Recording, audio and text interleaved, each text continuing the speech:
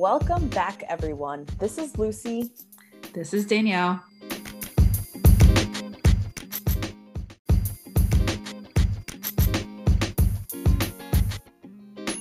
And this is Pack Your Suit with Your Thought Fit, a podcast where we'll touch on topics from health policy, Real Housewives, pop culture, and everything in between as two 20-something-year-olds navigating this space ourselves.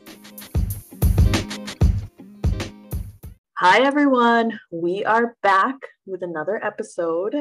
Today, we are touching on career, everything to do with mental health at work, workplace allyship, equal pay, negotiation skills. And then Danielle has a really important and exciting announcement. And so she will definitely be talking to us about the job search. Yes. Why are you going to be talking to us about the job search, Danielle? I got a new job and in the middle of the great resignation. So we will definitely get into that. I'll share as much detail as I can and help navigate the job search for everyone. Ooh, I'm very excited about that section. Now, as some of you may or may not know, we are both consultants. Yes. And so we often get asked, what is consulting? How did we get into it? So why are you guys so self-righteous? How do you know how to make a PowerPoint like that? Yeah. Literally just spend every day fighting for my life on PowerPoint and Excel. But in all seriousness, so I feel like when we met each other in grad school, I would never assume that we are both going to go into consulting, but here we are. Yeah. Which is funny. And a lot of things fit into the consulting umbrella. And so I feel like I'll jump into a little bit of what it is overall. And you're going to be like, wow, that's the most vague thing. And it's like, yeah, that's true. So let's say there's a patient. In this case, the patient is an organization, an institution, or a nonprofit. In other words, the client. This patient goes to their primary care physician because they're not feeling well. They have some sort of idea about what the problem is, can tell the doctor all of their symptoms, and want help in getting to the bottom of what it really is and what they can do to solve it. So the doctor takes the information that the patient gives them, their symptoms, but then also does their own research on their own medical history, other patients who are similar to them, and comes back to the patient with a diagnosis. Now, this is, what they think that the problem is. Primary care physician is the consultant. And what they can do as a consulting firm is bring a team together that's made up of specialists. And these specialists all have different expertise, perspectives, and skill sets to help solve whatever the problem is. Because a lot of the times, the problem is pretty complex and has a lot of different solutions. Potential solutions, yeah. Yes, potential solutions. As with the patient and physician relationship, trust is really important.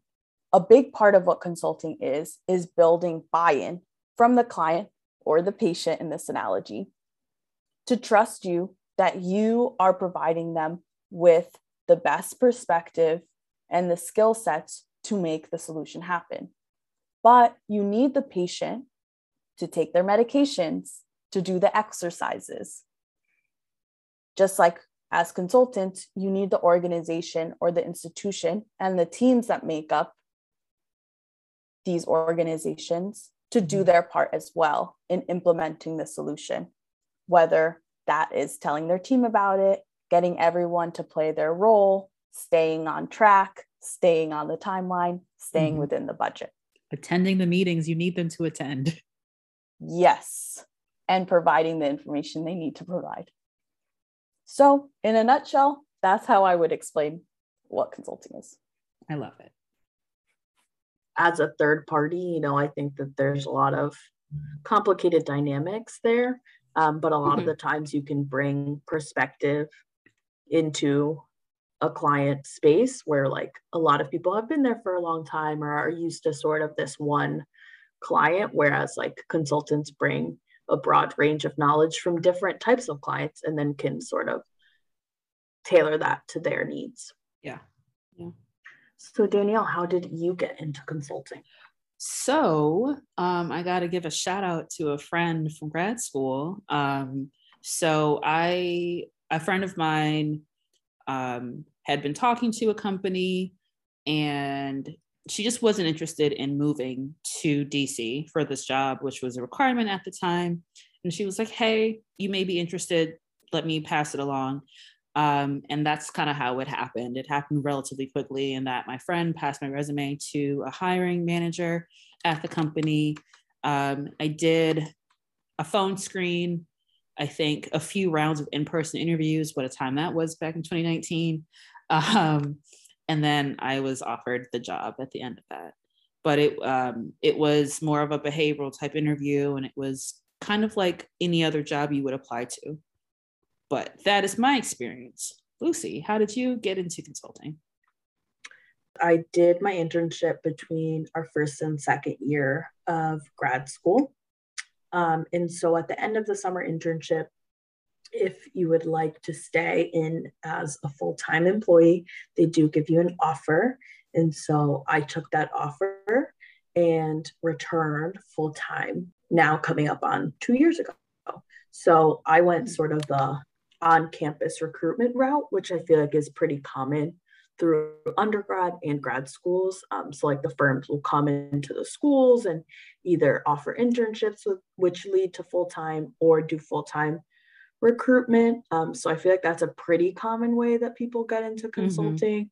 Although now I'm just seeing like there are other ways that people are getting into it. Like once they've been in the field, like people coming from clients, honestly, or like from hospitals or really specific areas to sort of come and bring their subject matter expertise to the firm that does a more like broad range of clients.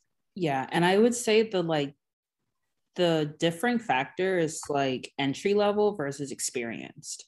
So when you're more of an entry level person, even if you have a year or two of work experience under your belt, you would probably still be hired under some sort of entry level, more junior staff position, which is, I think, a more rigorous recruiting process. So, it could be on campus, it could be case interviews, a lot of rigmarole, jumping through hoops, versus if you are more of an experienced hire that comes from industry, that comes from another consulting firm. I don't think that it's as tough because you have that experience. You can say, I've been client facing, I delivered this, you can talk about all of your really positive attributes and the impact that you've been able to get to pass to your clients or the teams that you've been on. And that's really a way to kind of get ushered in as well. Yeah, that's a great point, Danielle. And I think that I had to do case interviews and behavioral interviews, and they're just like a totally different ball game. We were talking about them earlier today. I have never passed a case interview. So I've done 3 now, and I've just been like, what is this? So if it's a skill that you're able to learn, because that's the thing, and it's definitely a learnable skill. Yes. I haven't learned it for whatever reason, but it's definitely learnable. Yes. And I feel like in that vein, a lot of people, once you're in consulting, like there's a lot of networking involved in getting into the firm if that's something that you're trying to do outside of the traditional channels. So a lot of it is like word of mouth and, sort of recruitment of other people. So in that vein, what is the best work advice you would give to someone? Ooh, I thought about this and recognizing that now that I've somehow crossed into more of an experienced employee. Yes, she has. I will say it is to ask questions when you have a question, and don't let anyone think that a question's stupid, because if you knew, you wouldn't ask. But I think the better advice or the asterisk to asking questions is to give people something to react to. So if you kind of like, when you would work on your math homework, if you do the best you can to kind of start solving the problem, And then you're like, oh man, I'm kind of stuck on this one place. I'm stuck on how to phrase this, or I'm stuck on why we're doing this or how. At least you can show someone the work. You can show someone your thought process for how you got to where you are. So then they can help figure out what's next, or who to go talk to, or anything of that sort. But definitely ask questions so that you know what the hell's going on. Yeah, I think that one's so important too. And especially because a lot of the time in consulting, it's like very team based. Like there's a hierarchy involved. So like people with more experience are sort of like overseeing you, but it really is like a team sport in a lot of ways, where like you all have to deliver something. And so like it's in their best interest to answer your questions so that you're able to do it the best possible. And I will say, consulting is a lot of like internal plagiarism. So and what I mean by this is that there's just a lot of templates and a lot of use cases and a lot of materials that already exist within the firm and, you know, within the client, maybe even that like you can use as a starting point. So I just feel like it's in your best interest to sort of ask questions, or ask, oh, if you're asking me to do X, is there a template you have in mind, or, you know, one that you've liked before, you know, if you're doing, you know, using like an Excel formula. There just are so many templates that we use to get started. Yeah. And like one additional note I'd add to that is like, the more, when you're able to ask your client questions like that, or even ask your manager, you know, anyone on your team, your consulting team or the client, if it's appropriate to ask them questions about this, it kind of shows that you are thinking beyond what's just in front of you. And it helps show other people that you're critically trying to solve this problem. So it looks good on you to ask good questions as well. And I think the two pieces of advice that I would give, I can never remember who told me this, but if it's you and I'm forgetting, then my bad. Please reach out to me about it. But someone once told me to keep an impact log. And it's just like been such a great piece of advice. And it makes it really easy when you have like performance year-end reviews to like capture your impact. But then also like, if you are looking for a new job or have to update your resume for some reason for your like current job, it makes it really easy to do, because you're like, okay, wow, these are tangibly the things that I've been accomplishing, things that I've been doing. So for the impact log, it can be written on a notebook. You could, you know, put it in your OneNote, whatever. And it's basically just a place where you're tracking the different activities that you do, the different impact you've done, like any compliments you've gotten. You know, you could save it as a PDF and attach it there. Any awards you've won, or just like different, things that you've accomplished, or things that you've learned how to do. And typically I break it down like my client work, and then anything like the extracurriculars we do, like firm initiatives, and then, you know, just like if I'm mentoring someone, just having that as a tab as well, just myself as a advisor or as a coach or whatever it may be. And I think that, you know, you can just carry the impact log with you throughout any type of job you have. So it's like not even consulting specific, but I think it's really important to even put a little placeholder on your calendar, like 15 minutes on a Friday, and be like, okay, what did you do this week? What did you accomplish? What are you working on?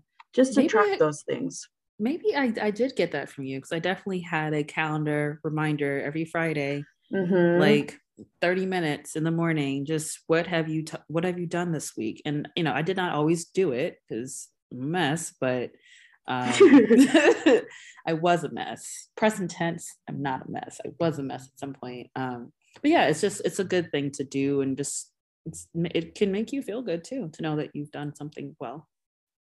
Any other advice? I would also say ask for feedback early and often. I feel like I really struggled with this, because a lot of times I would just be like, okay, I want to figure out myself, and then like I'll come to them if it's like I really, really need a lot of help, or like once it's all done, said and done, like, you know, it'll either be what they asked for or not. feel like it can just be really hard to get true feedback from people, because a lot of the times they just want to tell you like, oh, good job, or thank you for this. But sort of to piggyback off of what Danielle was saying about giving people something to react to, like asking for feedback in the moment, like, okay, is this what you were looking for? Like, oh, how did this go? Like, how can I improve this?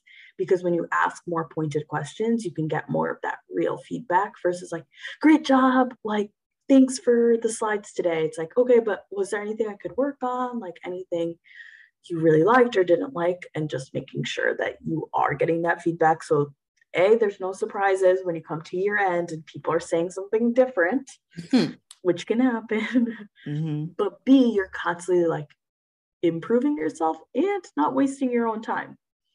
Yeah, that's very true. I like that. So on top of the client work that you were talking about doing, you mentioned the extracurricular activities. And I think this kind of gets into like the networking that you were talking about. And a part of networking too is like workplace allyship. What has your experience been like with like workplace allyship, and how did you find your people? And what does that mean for you, actually? I am, in a funny way, I always joke about this actually with my friends. I just abide by the rule that like the people at work are not my little friends. So similar to how I was not my mom's little friend, the people at work are not my little friends. I will say I have gotten friendly with people at work. I think what Danielle is getting at with like finding your people at work, I think a lot of times you can do that through these sort of like firm initiatives where you're like, okay, we both deeply care about health equity, or we both deeply care about like the Latinx, employee resource group. We do have sort of this ground to work from, and people at work know better than anyone what you're going through, Yeah. But I think that the caveat there for me is that people also have their own best interests. And so you have to like be careful when towing the line of like, are you gossiping? Like, are you venting to someone who can then use that against you? We can talk about trust issues, but I just feel like, yeah, there is sort of, some space I want to have with people at work in terms of those things. But I feel like I've definitely gotten friendly with people who are younger, and I just feel like we connect on for a lot of other things. But I think my 2 cents there would be to find your people at work who can help you advocate for yourself. Yes. So whether that's a manager, a coach, a supervisor, who knows you, who knows your work, and can really be vocal, because there is something to be said for the hierarchy. Your manager can say things to people that you don't necessarily have the opportunity to say. So I think it's important to sort of find your advocates in that space and to hold them accountable, which can be really tough. But to me, a workplace ally and advocate is someone who shows up for people. And so if that's like a white woman who's my supervisor, like, yeah, if you feel like people are talking over the Black woman on the team or disrespecting someone based on their identity, I just feel like it is white people's place and also higher ups' place to really be the ones to speak up, because the junior staff has a lot more to lose. And so way more to lose, especially if you identify with any minoritized group or groups. Exactly. So it's important to just hold people accountable. And I hope that's the takeaway, that people like, okay, if I'm a manager, like these are the things I could do to step up for junior staff. And make sure you find your people outside of work. So I feel like what's been really great about my friendship with Danielle is that since we are in a similar industry, like I can bounce things off of her in a safe way. She's not at the same company that I am, and we could give each other real advice, but also have that like separation of like, okay, she's my real life friend and I know that she will respect that. Yeah. I think, just kind of going off what you're saying, definitely finding the right people, the best people to be your ally, but most importantly, to be your advocate. And, you know, I think it's very intimidating. It can be intimidating to find that to make someone your advocate that is a coach or a mentor or someone in more senior leadership, but it's so crucial because sometimes, especially at my firm at the time that where I was at, they were the people in the room where the conversations around promotion and, you know, performance were happening. I wasn't allowed in those rooms and somebody else had to speak on my behalf. So, you know, these are not the people that you necessarily make friends, but you have some sort of rapport you're friendly with, and you're able to raise things to their attention to help you navigate. And this is another person or people that you would go to with where you kind of give them something to react to. You say, well, I may have been having this issue. This is how I've tried to solve it. These are the things that I've done thus far. Can you give me any advice or tips for how to not have this happen again, or how to navigate it moving forward or currently? So it can be challenging, but it's really important to find at least one or two people that can be on your side and help you through the workplace things. And the only like unsolicited advice I'd say is try not to vent to these people. Try to be solution oriented when you approach them, but also hold them accountable. Like one of my mentors, coaches, managers, he played that role altogether. He, without giving too much detail, he basically like didn't tell me something important until the week of, and then he was out. He left. And when I talked to him, I was like, you didn't even say anything until the week of. And he was like, oh yeah, you're right. I probably should have emailed to say, this is my replacement in my absence. This is, you know, if you need anything, this, that, and the other. You know, maybe not everyone is as open, as receptive to that kind of critical feedback, but I'm glad to know that at least he was, and that we had built that rapport over the last year or so to be able to have that conversation. Are there any ways that you're being intentional about how to build that in your new role? Ooh. Yeah. So I just started a new job. Like it's been about a week now, and something that I will have to do within the next, probably at the month mark, is have a meeting and schedule time with my official manager and just kind of doing what you said, ask for feedback, you know, make sure I'm doing what I'm supposed to be doing, seeing if there's any room for improvement that I can focus on for the next 30 to 60 days. Because I know at my new company, there's a quote unquote probationary period for the first 90 days. But also it's just, to me, it's a crucial time in a new job and a new role where you kind of establish yourself and your reputation as to the kind of work that you do, how you communicate, et cetera, et cetera. So you kind of just want to build a good foundation. So I think I'm going to talk to that manager, you know, schedule time with that manager, check in to see how he thinks I'm doing, seeing, you know, bringing to him any things that I may want to improve upon or really focus on the next bit of time, and then kind of go from there. But at least, you know, get that process started so that when I do reach out to him for end of year performance, or when I do reach out for whatever, I'm not being surprised and being told your work has been trash for the last 6 months. And yeah, we're just now telling you, and like, yeah, you're at the end of your rope type thing. Need to avoid that. To be fair, I don't think would happen. Can you imagine? But work has been trash. Never know. I'm very interested to see how your role evolves, especially like in this like virtual environment that we've been in. What are sort of tips or advice you have around like maintaining your mental health at work? Ooh. I think my biggest is just from trying to not take things personally.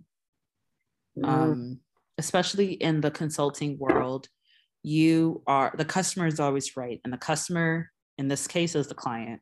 So basically, no matter what you do, you have to make sure that you kind of satisfy their needs and what they, you know, are looking for, because they signed very high dollar contracts with the organization. So it is really our job to keep them satisfied. there are things that someone may ask you to change about how you work with the client, how you do your work. Just try not to take it personally. Doing a lot of like self-care. And for me, self-care includes conversations with friends, getting good sleep, and going to therapy. Take that ass to therapy. It's covered by your if you have a job and you're doing okay financially, invest in yourself, spend the money to go to therapy. It is so worth it. Here. I totally agree with that. And to the point of copay and your benefits, also look into your benefits in a complete sort of way. I feel like they really be a lot of benefits that you don't take advantage of. You don't even know you have, or that like your company, especially at larger companies, I will say this, but I feel like smaller companies too are being very intentional about well-being. So it's like, A, the different things that are covered within your health insurance, but then B, like all of these different like initiatives that firms have, or different like sponsorships that they have with different companies to like get you, discounts on workout classes, or different discounts on apps like the Calm app and things like that.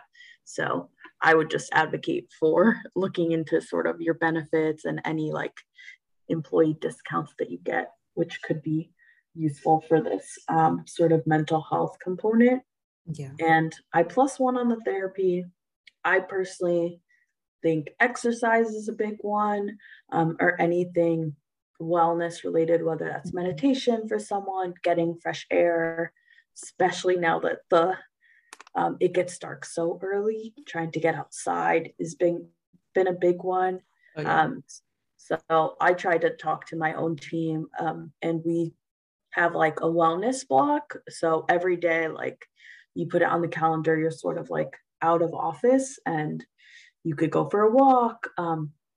People have been taking more walking meetings, which I think is nice. Like especially if you only have to listen, if you're in listen only mode, it could be pretty easy, but also just like for check-ins and stuff. That's a little difficult in New York City, but I at least try to get outside. Yeah. Ever since grad school, Lucy was always the person that maintained a workout routine, maintained like some sort of physical activity. Like we would study and be like, all right, I'm going to go to the gym, shower, and come. I'll be back in 2 hours, but like, I just need to go do this, clear my head and come back. And I always tell Lucy, she knows things, and it really does work. Like in my previous role, I didn't even have time to even eat away from my desk. Yeah. I didn't have a lunch, a protected lunchtime, but in this new role, and it's only like a weekend, I was able to take a walk one day during the work day. And I just felt so good. It was nice getting fresh air. It was nice stretching my legs for 20 minutes and then just coming back and like focusing on the work instead of trying to will myself to focus on the work. It was just like, I've cleared my head. I can just do what I need to do and move forward. And we have a note here, but this should be a reminder to myself. It's like the Spider-Man meme where they're both looking at each other, but use your PTO. Use that thing. Prepare the others. You're not going to be there. Don't be there. Yes. And I just feel like it is really hard for me because then you're like, no, this is a busy time. Like sometimes it's so annoying to come back from PTO and you had 3,000 things that no one could figure out how to do. And you're like, wow, that's what I do in a morning. Like, I don't know why you left all of this for me, but okay. I see y'all. But in spite of that, people should still take their PTO. Because y'all, work will not love you back. You need to take your PTO and be with your people, do things that you really want to do. I have a rule. I don't work on my birthday. I don't care what day of the week it is. I'm not going to be there. So best of luck to y'all. I'm going to be away. Do you tell people it's your birthday? They'll figure it out eventually. I mean, I err on the side of no. I think when I was more junior, like years ago, when I just didn't know better, I think I would. Now I'm a little bit quieter because also I don't want people asking me my age to invalidate my experiences and what the hell I already know. So I do try to be like, no, I'm just going to be away. I'm going to be off. But last 2020, when I tried that, my coworkers brought in a birthday cake. So it kind of ruined it. Yes. But I was able to go on my birthday trip and right before the Ronies started. So I was okay with it. Looking back, I'm okay with it. That was so fun. It was a good time. If I'm like so glad I was able to get back into the country before it shut down, because had it been a week later, I would have been stuck in Cancun. Imagine. I mean, that was a bad place to be stuck, but still. The resort was really nice. I would have bonded with the staff. I would have probably become the staff. I can't afford to live here. So, but yeah, it was cool. Yes. And to put a bow on it, we will add it to the notes for this episode. But if you haven't read The Work You Do, The Person You Are by Toni Morrison, I feel like you really should. I tried to read it like every so often to really center myself and just constantly remember, you are not the work you do, you are the person you are. Speak on it. Preach. But one of Danielle's many skills is that she is where the money resides. But real talk.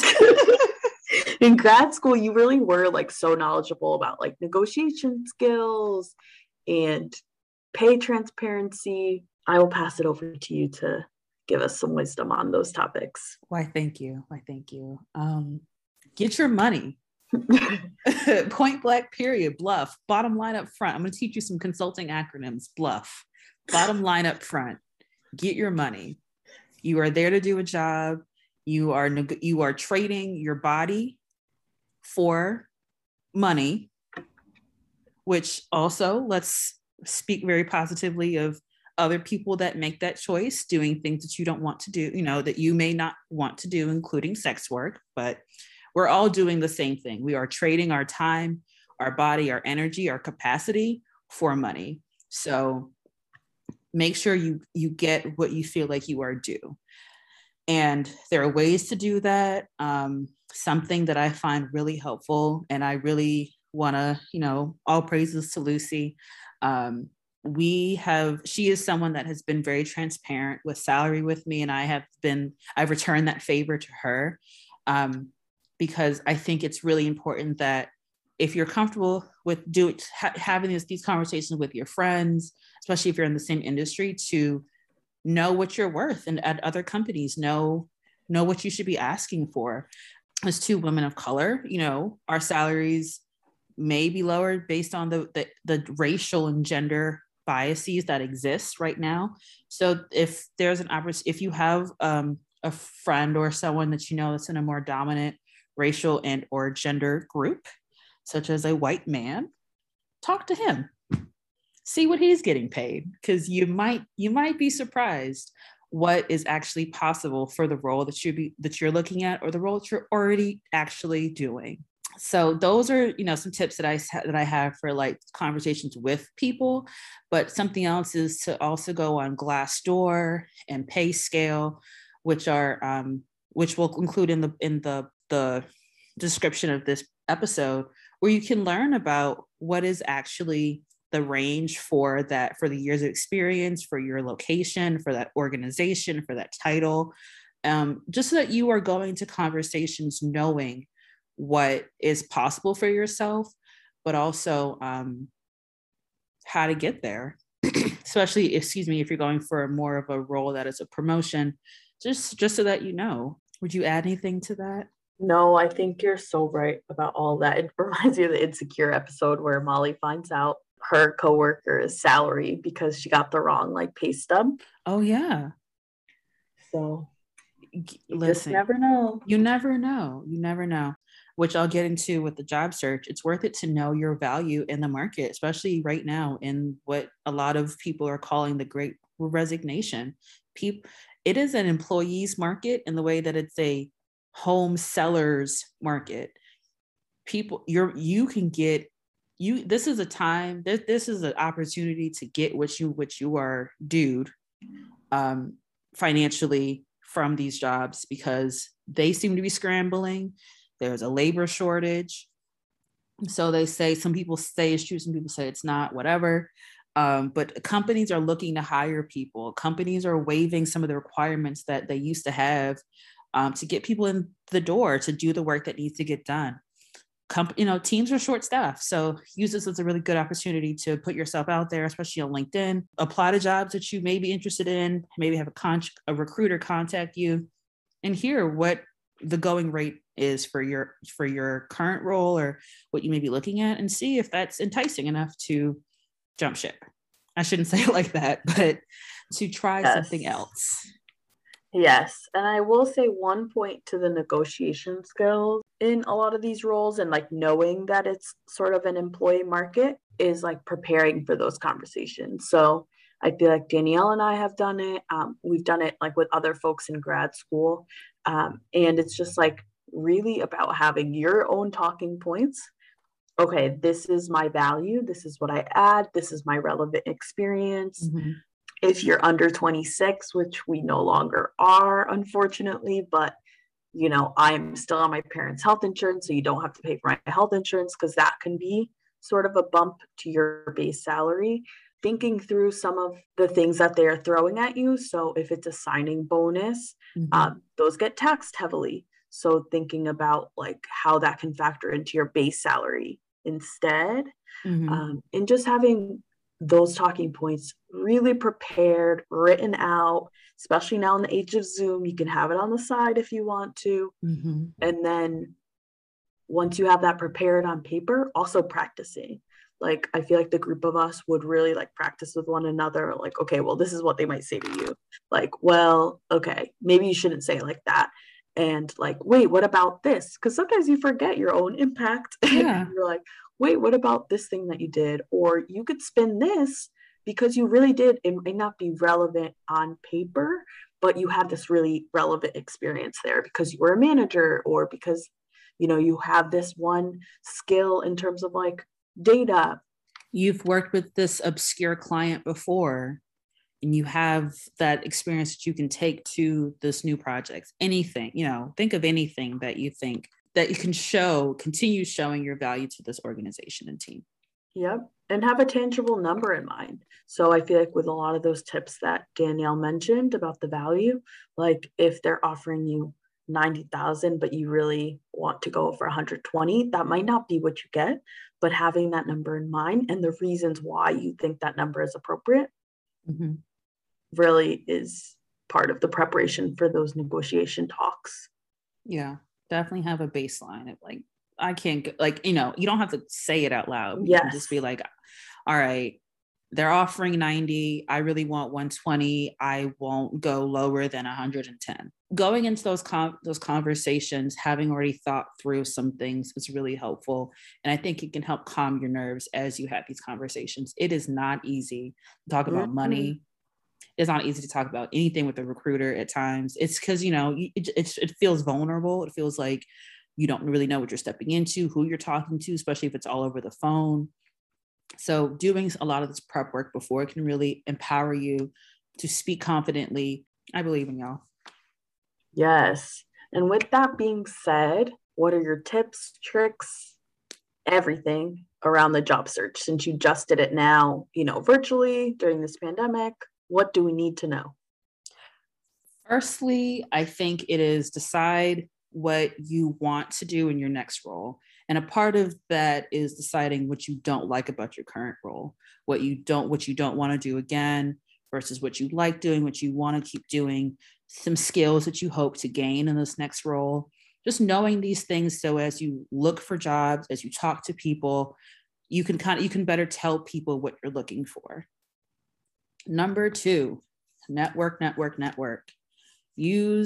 Talk to your friends, talk to your colleagues, talk to anyone that if you're in some sort of affinity group, not at work, some sort of professional organization that you're interested in, that you are a part of, talk to those people. and mention you're looking for a job, some things that you're looking to do, and they can help, word of mouth really can go far these days. So they may be able to help usher you in front of the right people early on. But I also say, if you don't know a lot of people in this new area, this new company, use LinkedIn wisely.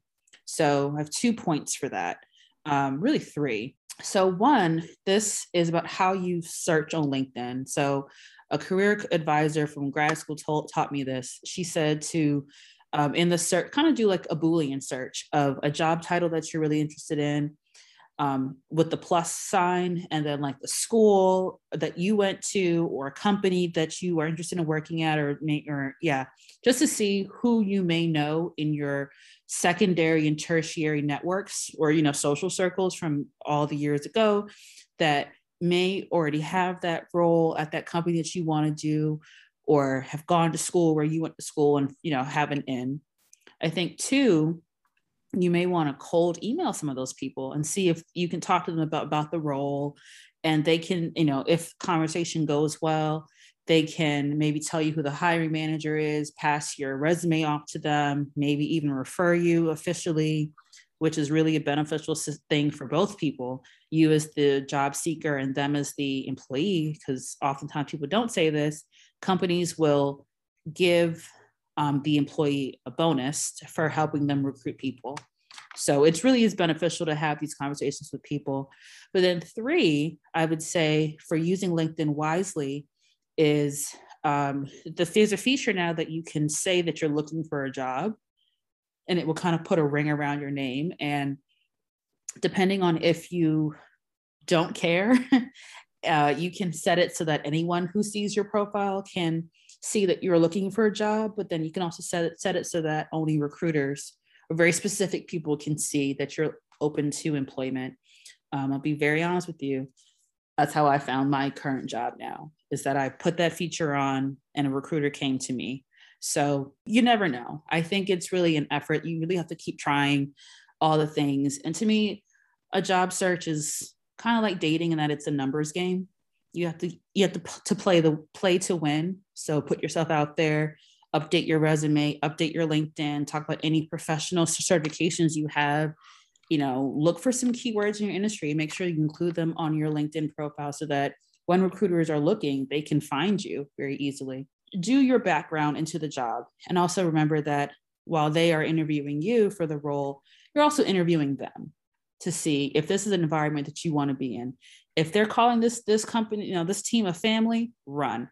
If they're asking if you can work in a high-paced environment with little direction, run. You know what that means? They are disorganized as hell. They don't know what the hell is going on over there, So if some of those things kind of jump out at you, pay attention. If you feel the interview process, how people were speaking to you or lack of communication feels not quite right for yourself, make note of that to yourself and decide, is this a company that I want to work at? One that is ghosting me, or one that said they'd reach out to me in 2 weeks and it's been 4 and I haven't heard anything, or is it a company that's putting me through 17 rounds of interviews? Decide if this is a kind of company that you want to work for. And then after you do secure the bag, celebrate yourself. You've done a really tough thing. It is very challenging to look for a job. It can be demoralizing. It can just be very tiring. Tweaking your resume, doing your cover letters, applying, re-entering the same information you just put on your resume onto their employee system. It can be very taxing. So when you get to the other side and you secure that offer, really celebrate yourself, because it can be really tough, and it's so worth it when you feel as if you can rest knowing that you got a job that you like, that you're interested in, and that you're excited to kind of go into. I know you're not as recent in the job search market, but would you add anything? I mean, I feel like you gave a super comprehensive answer. I think the only thing I would add is doing some of the self-reflection work to really know what you're looking for in the next role. Mm-hmm. And then in the time in between you leaving your current job to your next job, that self-reflection work should be happening. And also you should be implementing it. So if you're like, okay, I really want to have this project management skill, and you can get it at your current job, get it as you move to the next job. Or, hey, I'm seeing that the job roles that I really want have this type of experience, or work with this type of client, or do this type of activity. If you can get those at your current job and build your resume in a way that's strategic for the next role you're looking for, I feel like that's a really good thing to do, and get the most out of your current job before moving on to a new opportunity. Especially if they're paying for it. Yes, ma'am. Because a lot of times, yeah, exactly. They cover like certifications, even if you want to get one of those. Tell your superior and they may be able to help you get that opportunity that you can add to your resume. And then when you're ready to go, you peace out. So I hope some of this is helpful. I hope most of this has been helpful. This has all been stuff that I've used, that I will continue to use. I hope it can be helpful to somebody else as well. So that is it from us on everything jobs, careers, money. Get your money. We will talk to everyone soon. Yes, y'all be well.